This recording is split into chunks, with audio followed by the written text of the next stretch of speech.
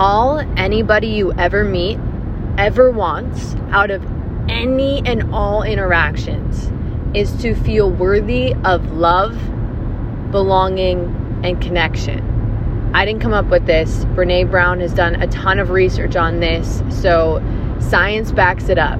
This is what every single one of us wants. And you think if we really internalize that, we would use that as our driving force in every single day, in every single interaction that we have.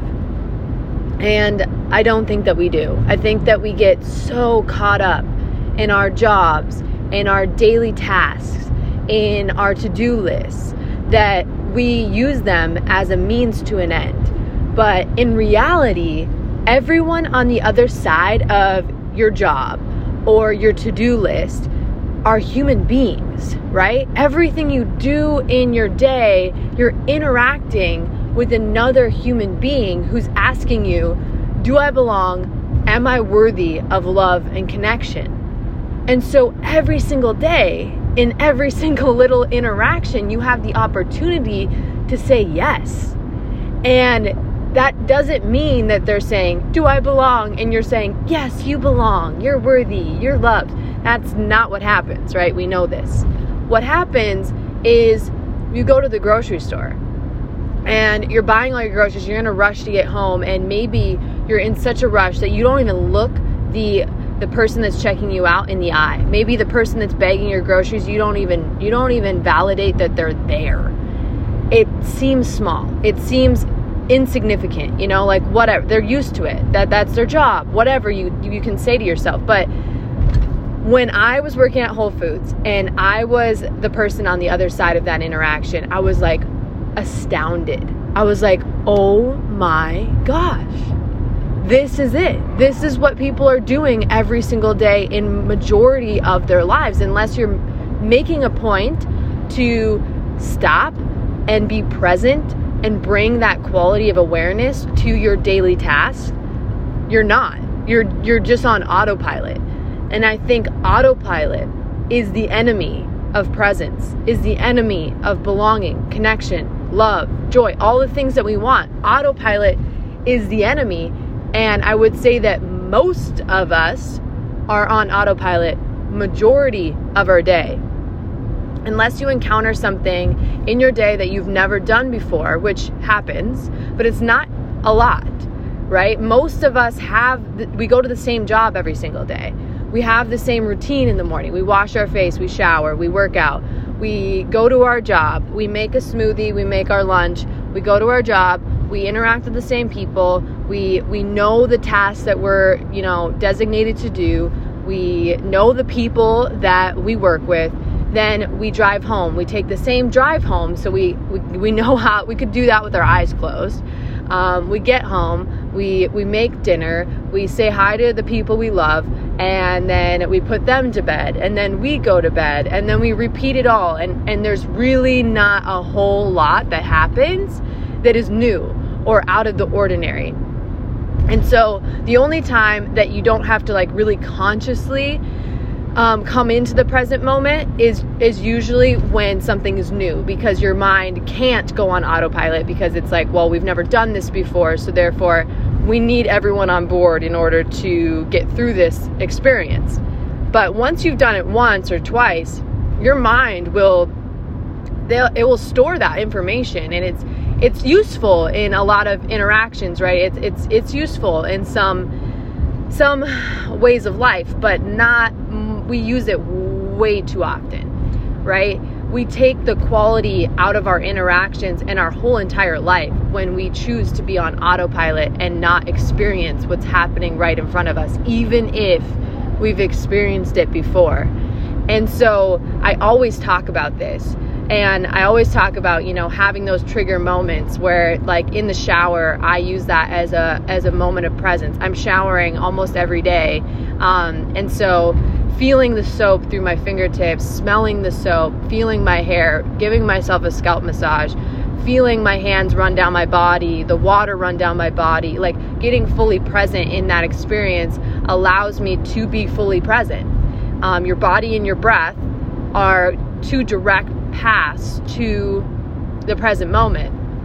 And so I think that what I'm trying to get at here is that you don't have to be this grandiose, super expressive, super extroverted person to send love, worthiness, and belonging to another human being. All you have to do is be present. All you have to do is be at the grocery store, get to the checkout line, look that person in the eye, and be there.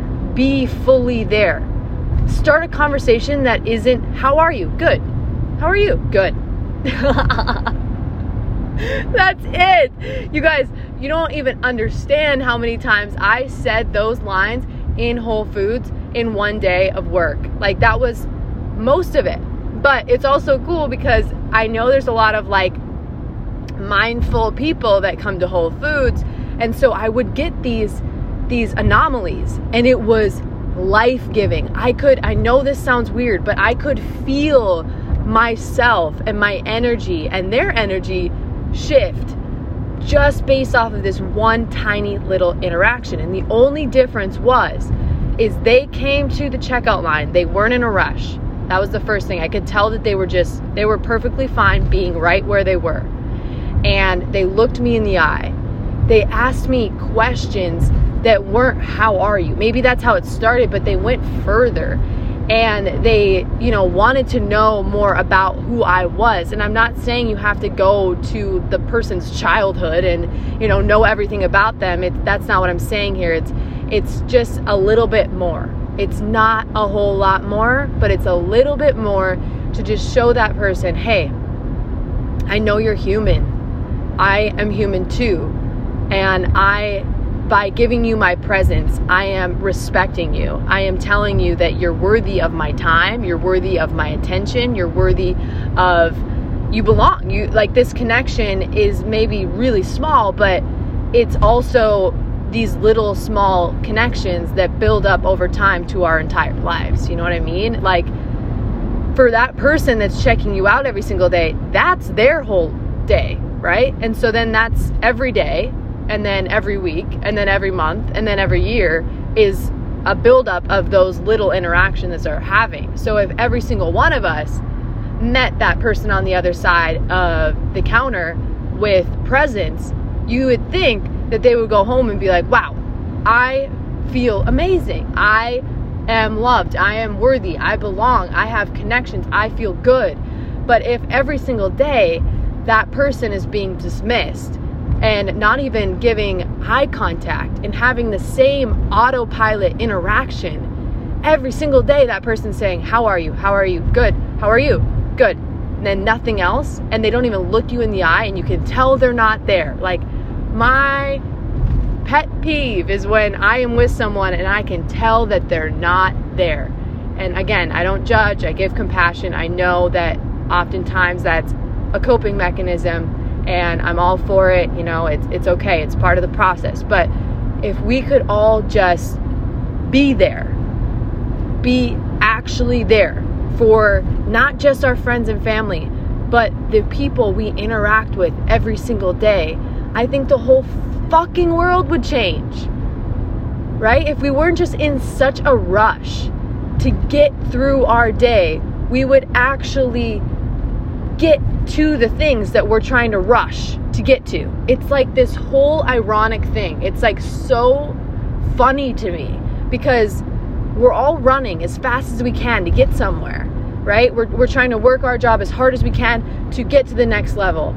We're trying to, all these different things. We're trying to get through the grocery store, to get home, to cook the meal, to get the kids fed, and then put them to bed, and then wake up the next morning. And it's like, but that's your life. That's literally your life that you're rushing through. You're going to get to the end of your life and you're going to be like, wait, I didn't even live it. I forgot to live it. I was just on autopilot. I was just going through the motions, right? I guess what I want you to get out of this is that you don't have to send this grandiose message to just your friends and family, or, It doesn't, this love, belonging, and worthiness that you want to send out to the world doesn't have to be reserved just for your close contacts. I think if we all could be that for everyone, it would change the world. And again, it doesn't take a whole lot. I'm not asking you to pretend like every stranger is your best friend and ask them their deepest, darkest secrets. That's not what this takes. What this takes is simple. It's actually being in the interactions in front of you. If someone's in front of you, that should be a trigger to say, okay, nothing else matters. My phone is down. All the thoughts that I'm having about what I need to do next, gone. What happened in the past, gone. I'm fully here right now. What does this person need from me? What they want 100% of the time is to feel loved, worthy, and as if they belong. Okay, how can I do that? How can I do that here? Right? And it's 100% of the time for 100% of the people that you interact with. It doesn't matter. I think we get distracted and confused because we enter these roles. We enter the employee, the boss, the customer, the clerk, the yoga teacher, the yoga student.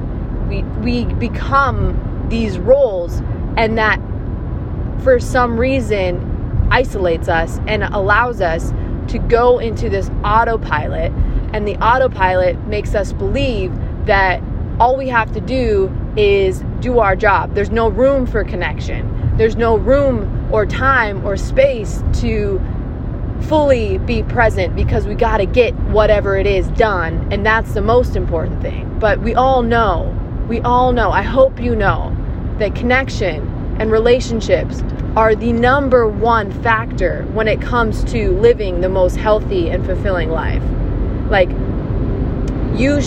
everyone's all about, I want to eat healthy and work out. Like, that's the number one thing we hear about health, overall health. When in reality, eating, that's not what I meant. Smoking a pack of cigarettes a day is equivalent to being lonely. So you're better off finding healthy relationships, finding connections in your life over changing your diet and starting to work out. Start with your quality of connections, your quality of relationships. And again, that goes to your coworkers, that goes to strangers you interact with, that also goes for your friends and family, absolutely. But I think the best thing that you could do at any moment is just be fully present. One last thing that I'll add in here is that something that I've learned, I obviously love to counsel people. I love to think deeply and share my lessons from my life with other people, because I think it's all relatable. I think that everyone's kind of going through a lot of the same things, just in a different way, or a different, there's just a little bit different aspects to it. But I think at the underlying thing, we're all very similar. And so I find myself, or I used to find myself, I still do it, but I used to find myself all the time just sharing what I believe about that situation, my ideas, my solutions. And what I found is that, and through like observation in everyone else, is that we, and research, is oftentimes, most of the time, people don't want your advice. What people want is to feel loved and as if they belong and worthy. So really what they're asking you, even if someone like a close friend or family is coming to you with something really hard, all that person really wants is to feel loved and worthy and like they belong, and that they're going to be okay. And so my advice to you is, unless what I do, I'm not even going to give you advice. You didn't ask for it. This is so funny. Okay. So my advice to you, no, I can't say that. My advice to myself, or what I live by, is that if no one asks for my advice, I'm not going to give it. If they're not asking for me to weigh in on their situation, I'm not going to. And so instead, I still want to love them. I still want to be there for them. I still want to, do what I can when they're hurting. And so what I do instead is I validate and reflect. I validate and reflect. So when they come to me with something hard, I'll say, man, that sounds so hard. It sounds like you're going through this, and this. Man, that's hard. Is there anything that I can do for you? Is there anything that I can do to help? Is there anything I can do to support you? Right? Like, that's what people want. They don't want, well, if you just did this, and I don't know why you haven't tried this, or have you tried this? Or if you did this would really help. That's not what people want. They really don't. Even if you can see it so much clearer than they can because you are on the outside.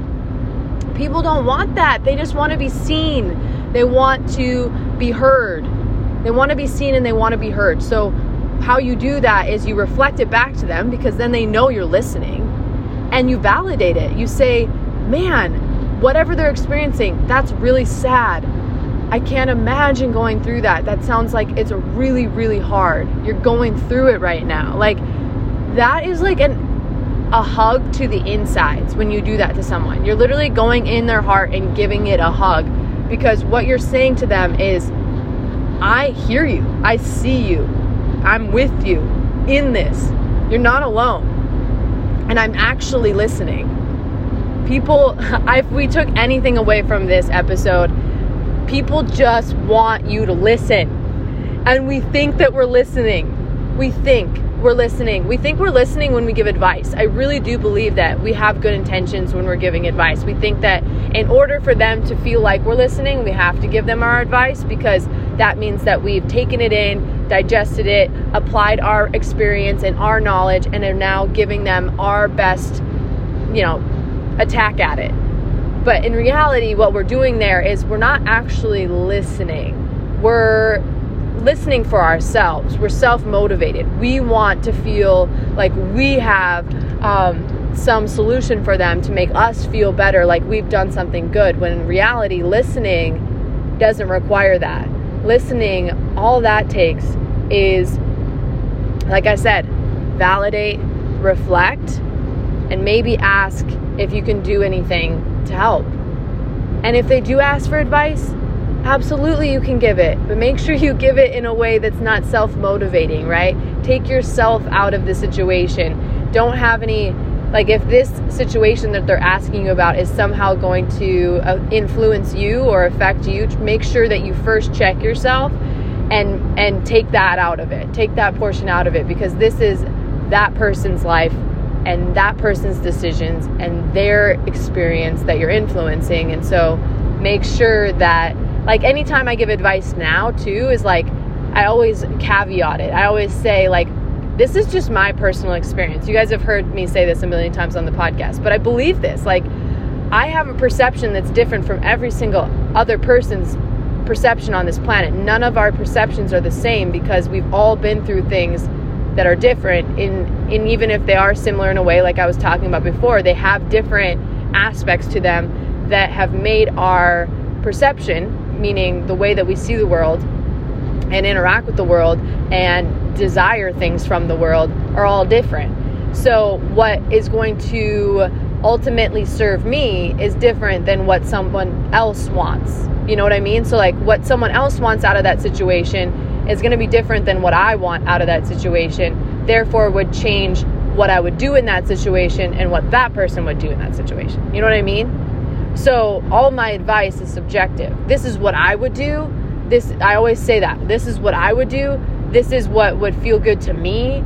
If I was in this situation, this is what I would do. But dude, it's ultimately up to you. I know it's hard to hear that, because sometimes you just want someone to do it for you, because that seems like the only thing that's doable is to just kind of hand it off. And I've had moments like that in my life.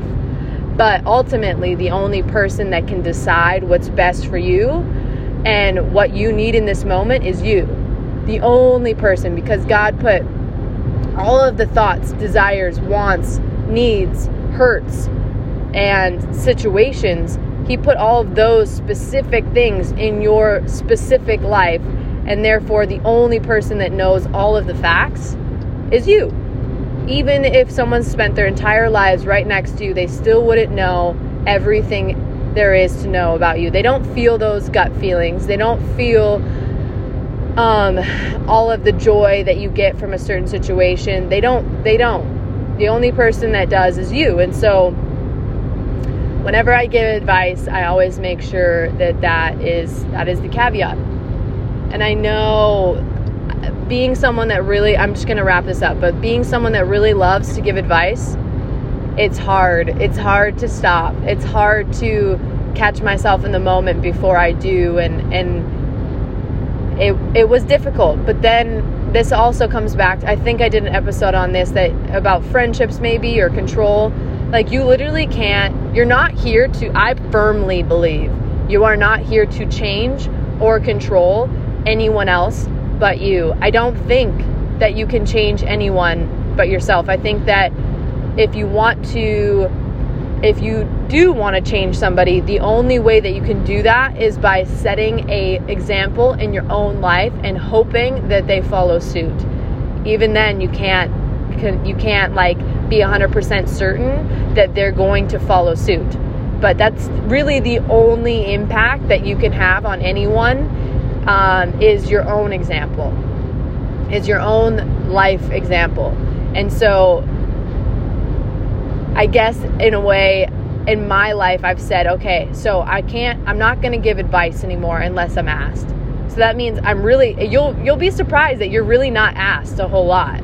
As much as you have been getting advice, it's a lot less than that. And so what I've said to myself is, okay, the advice I would give to somebody else, I'm going to take myself and I'm going to just act as if my example is my advice, right? Like, if anyone wants my advice, they can just look at the way that I live my life.